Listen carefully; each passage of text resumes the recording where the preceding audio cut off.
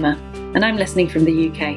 We all want our children to lead fulfilled lives, but we're surrounded by conflicting information and clickbait headlines that leave us wondering what to do as parents. The Your Parenting Mojo podcast distills scientific research on parenting and child development into tools parents can actually use every day in their real lives with their real children. If you'd like to be notified when new episodes are released and get a free infographic on the 13 reasons your child isn't listening to you and what to do about each one, just head on over to yourparentingmojo.com/subscribe. And pretty soon, you're going to get tired of hearing my voice read this intro. So come and record one yourself at yourparentingmojo.com/record the intro.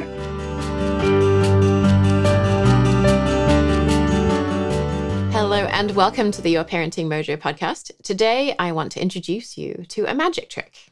Yes, a real magic trick. It even makes things disappear.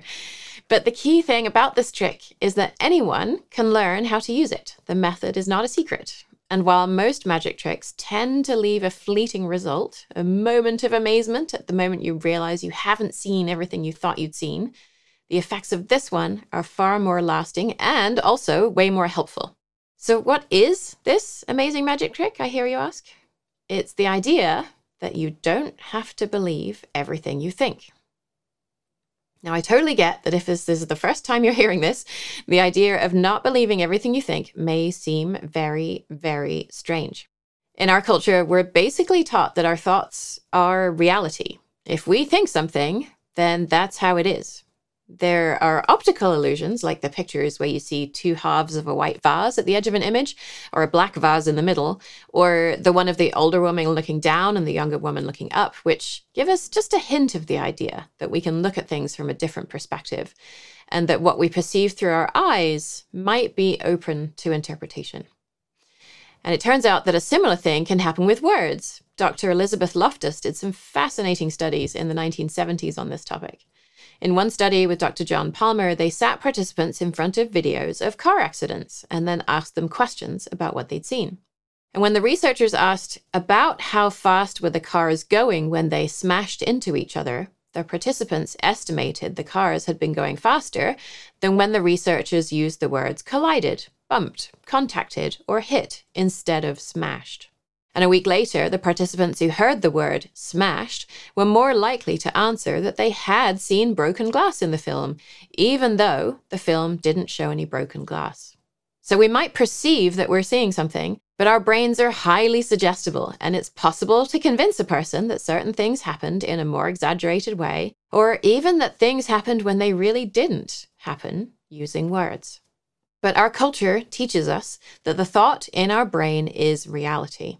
If we think we've been hurt or wronged in some way, then that's reality. We have, in fact, been hurt or wronged. But what if that's not the case?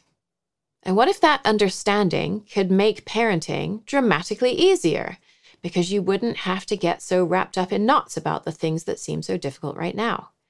And that getting yourself unwrapped would help you to be with yourself and your family members in a way that's actually aligned with your values. Well, all of that is possible, and with the help of some listeners who use this tool and who find it really helps them, we're going to show you how to do it. So let's get started. Let's kick off by hearing from listener Anne, who has been using this tool for a while and describes the different ways that it helps her. She gives 3 examples: when she's worried about why a friend hasn't been in touch, when she's having a disagreement with her husband, and when her son is getting worked up about not getting the flavor of drink that he wanted. So I wanted to share 3 specific examples of how not believing my thoughts has really helped me. I do this a lot. It's extremely helpful. One of the more helpful things I've learned in the membership. And so super recent examples. One was I had a friend who hadn't reached out very much this summer. And of course, my thoughts, around that were, oh, she doesn't like me. I made her mad. She doesn't want to be my friend anymore.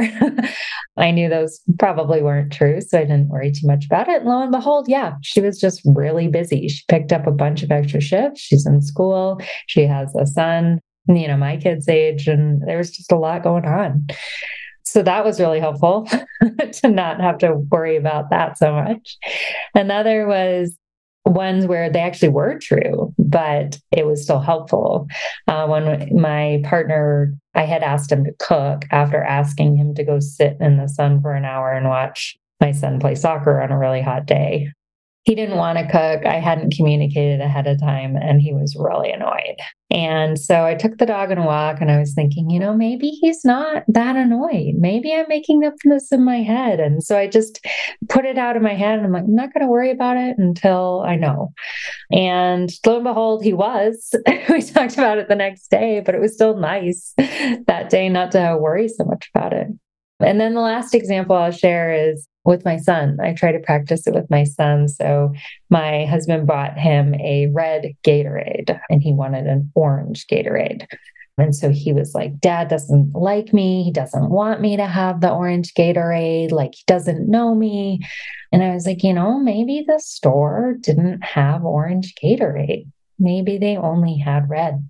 And so I gave him a few more examples. And so I'm trying to pass that along as well. So yes, those are my examples. Thanks.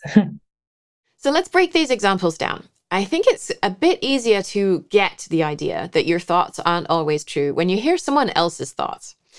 We can hear Anne explain why her friend hadn't been in touch over the summer, and we can immediately come up with 10 reasons why that might be the case. Her friend might have out-of-town visitors. She might have been out of town herself. She might have had a fight with her partner and didn't feel like talking. She might be supporting another friend who's having a hard time, and so on. We have no idea. Did you notice the common thread in the reasons why Anne thought her friend hadn't been in touch? Here they are again. She doesn't like me. I made her mad. She doesn't want to be my friend anymore. Me, me, me. It's all about me. And this is no bad reflection on Anne. We all want to be the star of our own show. So we invent reasons why someone else's behavior is actually about us, when from their perspective, it has nothing or very little to do with us at all. And when we think it's about us, we create suffering for ourselves. When Anne thinks she's done something wrong, or maybe that her friend is overreacting to something that didn't seem significant to Anne, Anne is creating suffering for herself. She's worrying about it, which is taking up some of her mental time and space, which means she has less capacity to be with her child.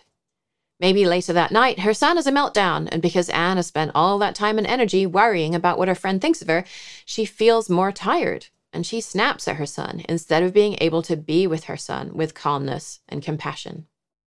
Okay, let's move on to Anne's second example, which was when she thought her husband was feeling frustrated.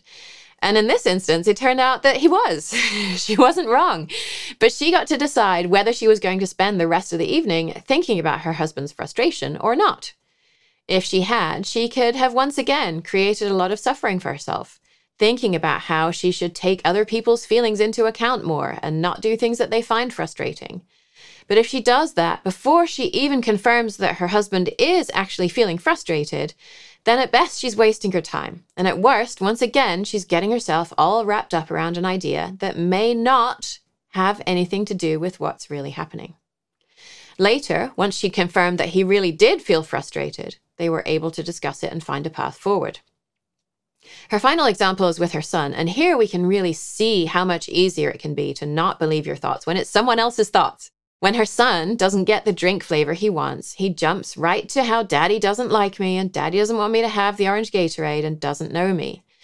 And astute listeners may see the same thread coming up in Anne's son's language as she uses, the me, me, me. It's all about me. And in this example, it's actually pretty easy for Anne to see this probably isn't about you. This is probably about what flavor of drink the store had available, and that turned out to be the case. So Anne is able to help her son understand this idea now that she has only learned in her midlife, which may help to make his life a little bit easier. So next, here's Elizabeth describing a situation when I walked her through the exercise that I'm going to share with you in a few minutes. We had a call scheduled to discuss something unrelated, and she was a few minutes late, and she arrived seeming very flustered, very out of sorts. And I immediately abandoned the topic I thought we were going to discuss, and I asked her what had happened, and she described some of the challenges she had had with her children right before we got on the call.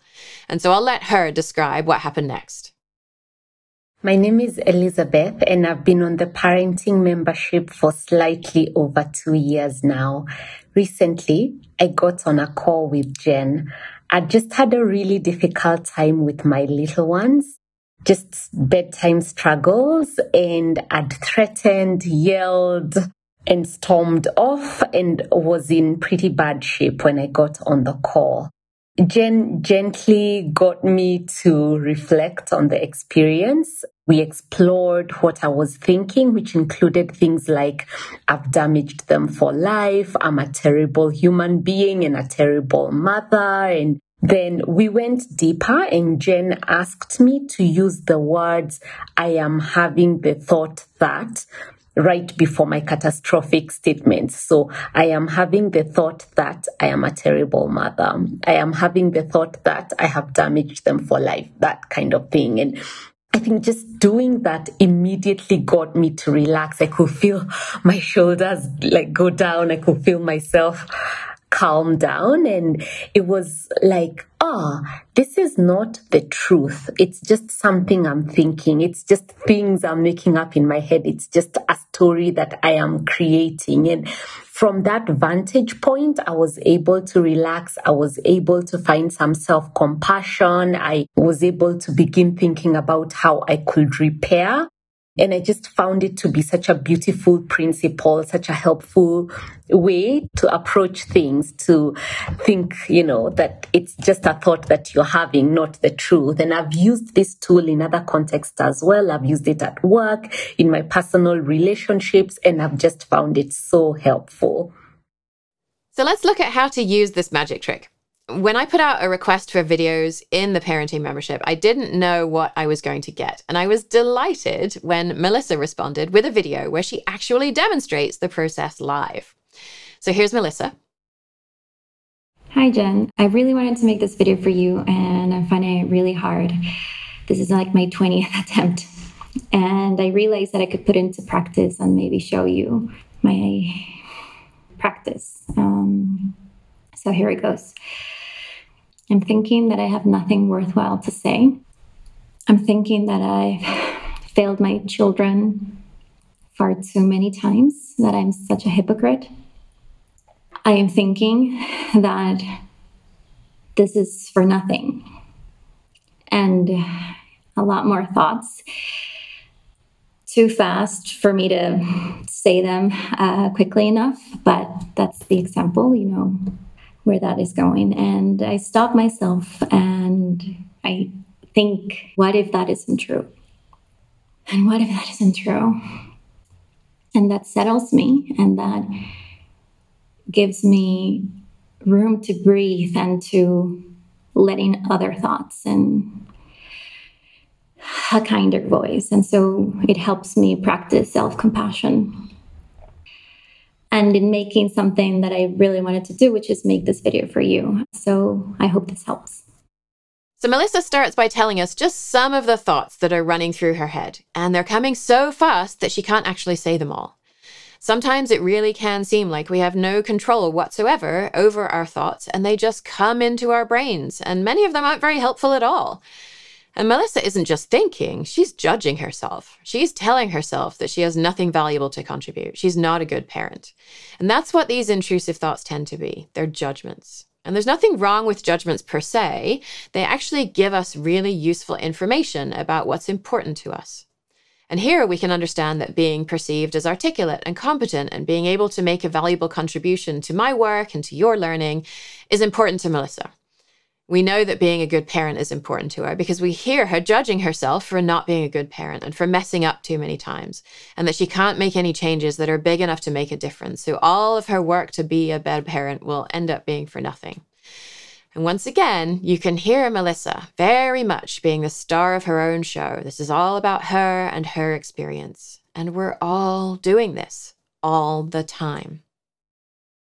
You probably also heard Melissa doing something that sounded strange. Instead of saying, I have nothing to contribute and I'm not a good parent, you heard her say, I'm thinking I have nothing to contribute and I'm thinking I'm not a good parent. It's basically the same as Elizabeth saying, I'm having the thought that. The exact wording isn't critical, so use whichever you prefer. Either way, it's the central part of this magic trick. I'm going to invite you to give it a try yourself. If you're in a place where you can do this safely, please close your eyes if you'd like to do it. Obviously, don't do this if you're driving. You don't have to close your eyes, but it may help you to focus your attention. So take a moment to get yourself comfortable. Take a breath or two to arrive in this moment. And now bring to mind something you've been struggling with recently with another person. Might be something with your child or your spouse or anyone in your life. Please don't make it something really big for the purposes of this demonstration. You just want it to be big enough that you can get the sense for how this works without getting overwhelmed. So you might pick something that's about maybe a 4, 5, or 6 on a scale of 1 to 10. And if you find yourself feeling overwhelmed, you can open your eyes, you can come out of the exercise. And so once you've brought your situation to mind, just allow yourself to go into story about it a little bit. So you might remember a bit about what you said to the other person, what they said to you, or what you wanted them to say and they didn't say. Now think about, what are the implications of what happened? What effect did that have on you?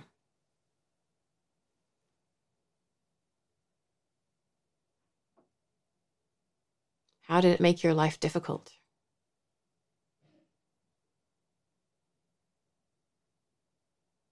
What does this thing say about you as a person?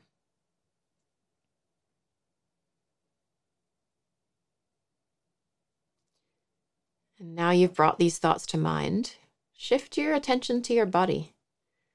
What's happening in your body? Maybe your shoulders feel tense, or you're clenching your hands, or you're breathing more shallowly. If you're new to checking in with your body, you might make a mental note of what you observe, because it's possible that that feeling is a signal for you that something isn't right. And we'll come back to that when we're done with this exercise. But for now, just allow your attention to be drawn wherever it wants to go in your body. And note what's happening in that place. And again, if this gets overwhelming, you can always open your eyes and come out of it.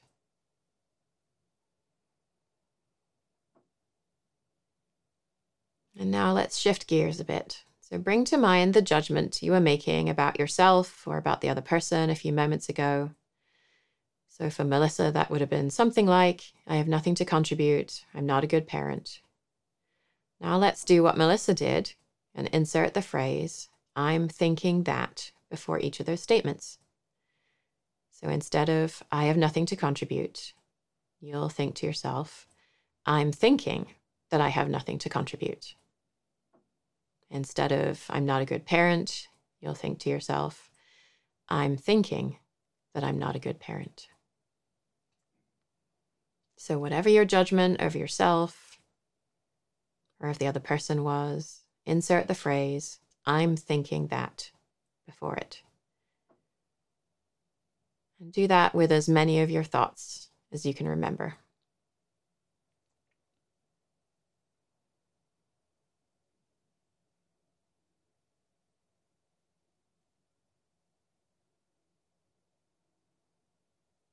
And now check in with your body again. Is anything different? My hypothesis would be that, like Melissa, you probably feel a little less tension, a little more spaciousness, a little more relaxed.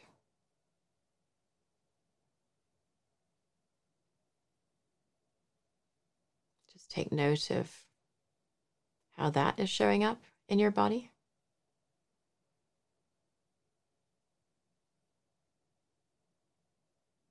And then feel free to open your eyes whenever you like, and let's talk about what just happened. So you started out with your judgmental thoughts. You saw firsthand the suffering they cause. You observed the tension in your body. And a really important thing to understand here is that the situation itself did not create that suffering. Nothing in the world related to your situation has changed in the last few minutes, except if your situation was about getting interrupted and your child came into the room while you were trying to do the exercise. The only thing that changed was that you started thinking about it, and you got caught up in your judgments for a few moments because I asked you to do that. And then when you use the phrase, I'm thinking that, you allowed for the possibility that your thought, which had seemed like the truth, is actually not the truth. It's just one explanation for what might be happening. And when you use the phrase, I'm thinking that, you open up the idea that there might be other potential explanations. And one example that I like to use in workshops that I run is about a time when I got sick of unloading our dishwasher. It's been broken for a really long time now, but when it was functional, I would unload it every single morning. And it wasn't really difficult. It wasn't really time consuming. And I knew that because I would do it in the 3 minutes it took my oatmeal to warm up in the microwave. But I was still feeling really annoyed. And the larger picture is that my husband likes to lie in bed scrolling through social media for a couple hours when he wakes up, and then he kind of strolls out for a leisurely breakfast sometime between 9 and 10 a.m. And by then, I've done at least a couple of hours of work, and I've got breakfast ready for Karis and for me, and I'm just feeling kind of annoyed. And so I started telling myself a story about how he was lazy, how he didn't see or appreciate the work that I do. And then one day I picked a fight with him about it, and let's say it didn't go well. And a day later, I went for a long bike ride, which is where I sort out ideas I'm struggling with. And I said to myself, I'm thinking that my husband is lazy and that he doesn't see or appreciate the work that I do, which opened up the idea that maybe it isn't true. I'm not actually saying it isn't true, but just acknowledging that it's a possibility. We might find out he actually is lazy. He doesn't appreciate my work, just like Anne found out that her husband really did feel frustrated. Although since laziness is a judgment, that one probably wouldn't turn out to be the case. So what if he isn't lazy? What if he doesn't not appreciate my work? What might be possible? Well, perhaps he works late into the night because he's a night owl and he's tired in the mornings, which sometimes really is the case. What if he just likes a slow start in the morning? What if he does see and appreciate my work, but chooses to share that on social media rather than thanking me for unloading the dishwasher or acknowledging that I've unloaded it? Any of those things is possible, and maybe other things that I haven't even considered, but they only become possible when I let go of the idea that the story I'm telling myself is the only story and the true story. And I'm thinking that helps us to make that transition. From there, I can access a sense of curiosity about the situation. So why doesn't my husband unload the dishwasher? It also helps me to look more closely at my own needs. If I'm stuck on getting my husband to unload the dishwasher, I'm using the strategy of getting him to do that to meet my needs. What needs am I trying to meet? Well, probably for collaboration, a sense of teamwork, as well as acknowledgement of the load that I'm carrying. And if I'd gone to my husband and said something like, I'm really wishing I could feel more like we're on the same team, and I would appreciate some acknowledgement of the work that I'm doing to my face rather than on social media. Would you be willing to talk about ways to do those things with me? Chances are he would have agreed to do that. And I'm at a much better place in my relationship with that conversation rather than when I pick a fight. And I describe this situation pretty often in workshops, and someone has suggested I get t-shirts made that say on the front, it's not about the dishwasher. And that led to a long conversation about the massive volume of textile waste that Eurocentric countries produce and how donated clothes have decimated the clothing industries in many African countries because it's hard for a domestic industry to compete against our free waste.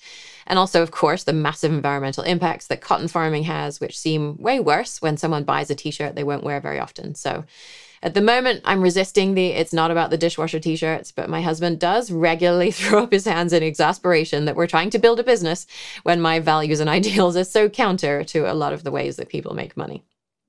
So that's one way, right, that this thing can help us in our daily interactions with the people around us. And I gave an example with my husband because I think it can be easier to understand these ideas in relation to another adult. But of course, we can use them with our children as well. What if our child answering back doesn't mean they don't respect us and that they're being deliberately obnoxious, but because they're still learning how to express themselves in a socially acceptable way when they're dysregulated?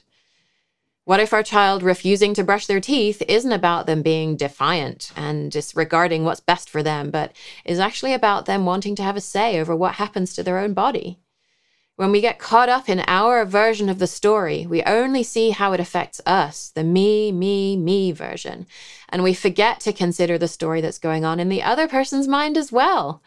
When we can access that information, we find the curiosity we need to find compassion and to understand the needs the other person is trying to meet with their behavior, and maybe even find a way to meet both of our needs.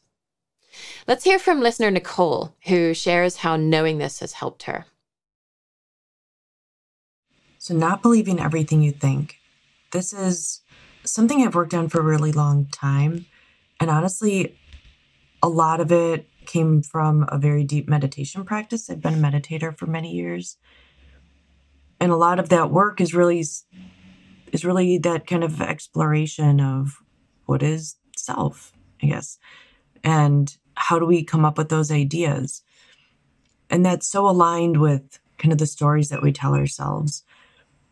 I think once, especially in this program, the Your Parenting Mojo program, I hadn't really been able to connect it to my youth and my parenting. It was more like just kind of this internal work for a while. But I realized that doing this internal work gave me the space to even begin to think about other people's stories. I didn't have the capacity to think about somebody else who had harmed me. I was bitter. I was angry. I was sad. I was like, all the things. I was watching how it impacted my life. Like, sorry for the language, but sort of, screw you. I'm not going to worry about your story. And once I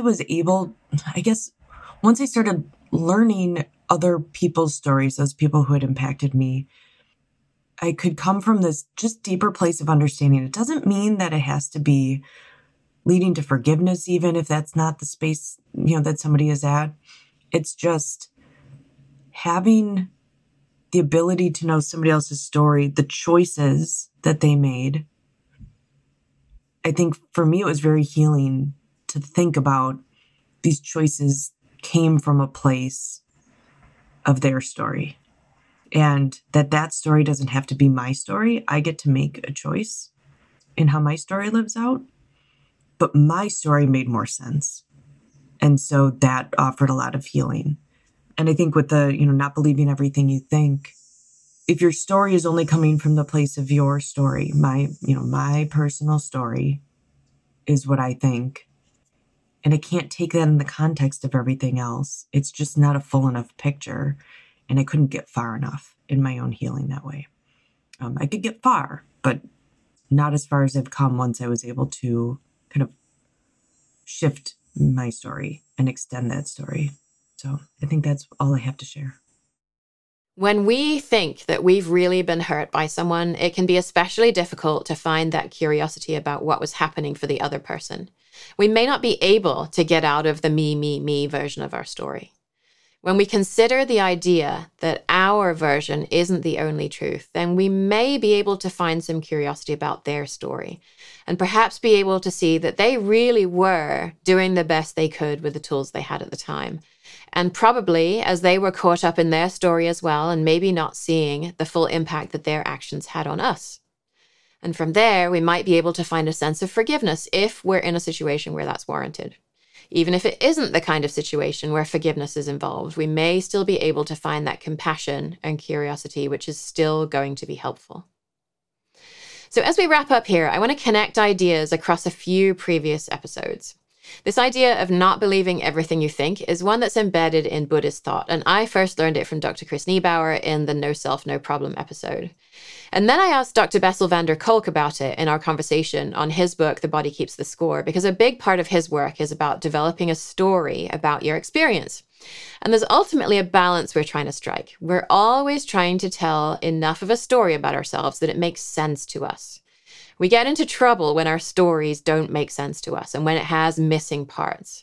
And you can hear me building my own coherent story in the episode about my autism self-diagnosis, where I look at the struggles I've had in my life through the lens of that self-diagnosis. And suddenly everything makes a lot more sense than it did before.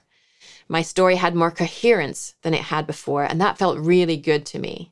My self-diagnosis wasn't a burden, it was a huge relief to find an exploration for a bunch of things that had previously seemed like irritating personality quirks, particularly to other people, I have to say. But at the same time, returning to the no self, no problem idea, I have to hold that story with a sense of lightness, knowing that the whole thing is just a story. Dr. Niebauer describes this idea at the end of our conversation as being like watching our child's soccer or football match. And we can know that this game does not matter in the world in any meaningful way, and that it's just a bunch of kids running up and down a stretch of grass kicking a ball. But that doesn't have to stop us from rooting for our child's team and for cheering them on. We can know on one hand that it doesn't matter and still be invested enough to participate. And that's really what we're trying to do in life as well.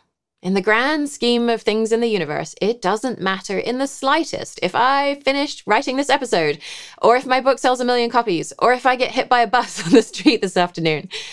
But that doesn't mean that I'm going to abandon this episode or not drive to Seattle in a few days to continue the book tour. I'm still going to play the game, but maybe I can hold it with a bit more of a sense of lightness and not get so caught up in my story that I can't see anyone else's story, which means that I don't feel so yanked around by my thoughts and feelings. They don't have as much control over me as they used to. It's like there's a bit of distance between me and them, so I can see them as things that will come and go rather than the one and only truth about a topic. And from there, I really don't feel like everything's an emergency, that everything hurts so much, which means I'm better able to be emotionally regulated. And then from there, I can be with the people in my life from a place that's better aligned with my values. I certainly don't do it perfectly. I still have heated discussions, but for me, that actually represents a lot of progress, because a couple of years ago, I would have just shut down, checked out because I couldn't cope. So not perfection, but a good deal of progress. So I hope you did the demo with me a few minutes ago, or you replay the episode and do it with me, and then you give it a try when you find you're in a situation where you find you're telling stories which are all about me, and how much I've been hurt and how I'm messing this thing up. And then you'll know it's a great opportunity to practice this little magic trick. And I also want to point out one more thing that you may not have noticed in the videos that the listeners recorded, which was that in most of the situations, someone was being triggered or flooded. And being triggered is a clinical definition where something that's happening today is reminding you of a trauma you experienced in the past. And if this isn't happening for you, you can still feel flooded, which may feel very similar, but it's more linked to things that are happening now. Perhaps you're feeling overwhelmed because you've had too little rest, you haven't eaten enough today, and your child does something that pushes your buttons that by itself wouldn't be a big deal, but when you're already exhausted, it becomes a big deal. So let's cast our mind back through those videos and try to understand why these issues were a big deal for these parents. I was in touch with Anne about why she felt triggered by her friend's silence, and she said that she was an only child who didn't have a great connection with her mom. So her friends were really important for meeting that need for connection, especially in her teenage years. And of course, in our patriarchal system, connection is something women are allowed to have. And you might remember from our conversation with Dr. Marnina Gonick that girls in school will often exclude each other from connection as a way of gaining social power. And the typical read on that behavior is that they're being mean. But my view, which came to me via Dr. Lynn Michael Brown, is that they're doing this in reaction to the patriarchal system they find themselves in. And friendships are important to all girls in the system, and especially for Anne, who didn't have the connection at home that she was craving. And so when a friend doesn't call her now, her response is go right back to those teenage years and to feel lonely as if she's being excluded. In the situation with her husband, she was taught not to rock the boat when she was a child, not to inconvenience others, and her husband's frustration tells her she's inconvenienced him. In Elizabeth and Melissa's examples, they clearly care a lot about being good parents, and they're both coming from backgrounds where respectful parenting was not the norm. And so they are constantly fighting against the way that parenting was modeled to them when they try to be with their children in a way that's aligned with their values. And in the difficult moments, it's very easy for us to fall back on the ways our parents raised us, even if we know that's not how we want to parent. Nicole was feeling triggered by the hurts that she'd experienced as a result of this other person's actions, and so she couldn't hear that person's story. And in each case, this magic trick has helped these parents to see that they're feeling triggered or flooded and step outside of that for a moment and see that this triggered or flooded feeling and the thoughts that go with it are not reality. They are thoughts and feelings that are one interpretation of what's happening, and there are likely to be several other potential interpretations as well. And when we can see that, as these listeners said, we feel less triggered, we feel less flooded. Our heart rate comes down, we relax a bit, we can see this is not an emergency, something that has to be fixed in this instant. And from there, we find a little curiosity, and from there, a little compassion for the other person, maybe even for ourselves as well. From there, we can understand what is the other person's need. Why are they doing this thing that we're finding difficult? And what need are we trying to meet? Remember, it's not about the dishwasher. The dishwasher is just the strategy I'm using to meet my need. And when we understand our needs, we can find strategies that work for everyone. If this magic trick has opened up some possibilities for you and you'd like some more of this kind of magic in your life, you're really going to appreciate my Taming Your Triggers workshop, which is open for enrollment right now until midnight Pacific on Wednesday, October 11th. We spend alternate weeks looking at the reasons why we feel triggered by our child's behavior on one hand, and on the other hand, learning tools to feel triggered way less often and to navigate those feelings more effectively on the fewer occasions when it does still happen. And I actually just realized as I was writing this part of the episode that all of the parents featured in this episode have taken the Taming Your Triggers workshop. And they've all been in the parenting membership for a while too. And the concepts do occasionally cross over. So I didn't realize when I was writing the rest of the episode that this was the case. And Elizabeth created a really profound friendship with her encounter buddy. And you may remember that I interviewed her and her buddy Marcy a couple of years ago. We match you up with a buddy because we tend to process information better when we can discuss it with somebody else, as well as have someone we can reach out to when things get bad, know that we won't be judged, know that they will reach out to us when things get bad at their house too. And many of these friendships far outlive the workshop. Anne took Taming Your Triggers several years ago now, and she has said that it's one of the most profound and impactful things that she's ever done in her life, and that she would have paid thousands of dollars to do it if she'd known how much it would help her. But it doesn't cost anywhere near that, and we have an option to do just the workshop or to add group coaching calls with me if you want to go really deep. I know the idea of group coaching calls can seem kind of weird, like how much am I going to get out of watching somebody else be coached when their issues are probably so different from mine? But having done this a few times now, what I see over and over again is that yes, being coached is really helpful. But underneath the exact names and ages and situations we find ourselves in, there's so much in our struggles that's really universal. Maybe you even saw yourself in some of the challenges that Anne, Elizabeth, Melissa, and Nicole described to us in this episode. And when I coach them through it live and you get to watch, you get to see how to apply the same ideas that help them in your own life, just like you did here today. And you also develop some incredible relationships with the other folks on the call because they're small and intimate and you get to talk with me directly if you want to. So if things are hard at the moment and you're yelling or shutting down or walking away from your child's difficult behavior more often than you would like, whichever is your particular pattern of dealing with difficult things, then I'd love it if you would come and join me in Taming Your Triggers. Enrollment's open right now. We have a money-back guarantee. We start together on Monday, October 16th. I can't wait to meet you there. You never know, it might end up being one of the most profound things that you ever do in your life as well. Hi, I'm Emma, and I'm listening from the UK. We know you have a lot of choices about where you get information about parenting, and we're honoured that you've chosen us as we move toward a world in which everyone's lives and contributions are valued. If you'd like to help keep the show ad-free, please do consider making a donation on the episode page that Jen just mentioned. Thanks again for listening to this episode of the Your Parenting Mojo podcast.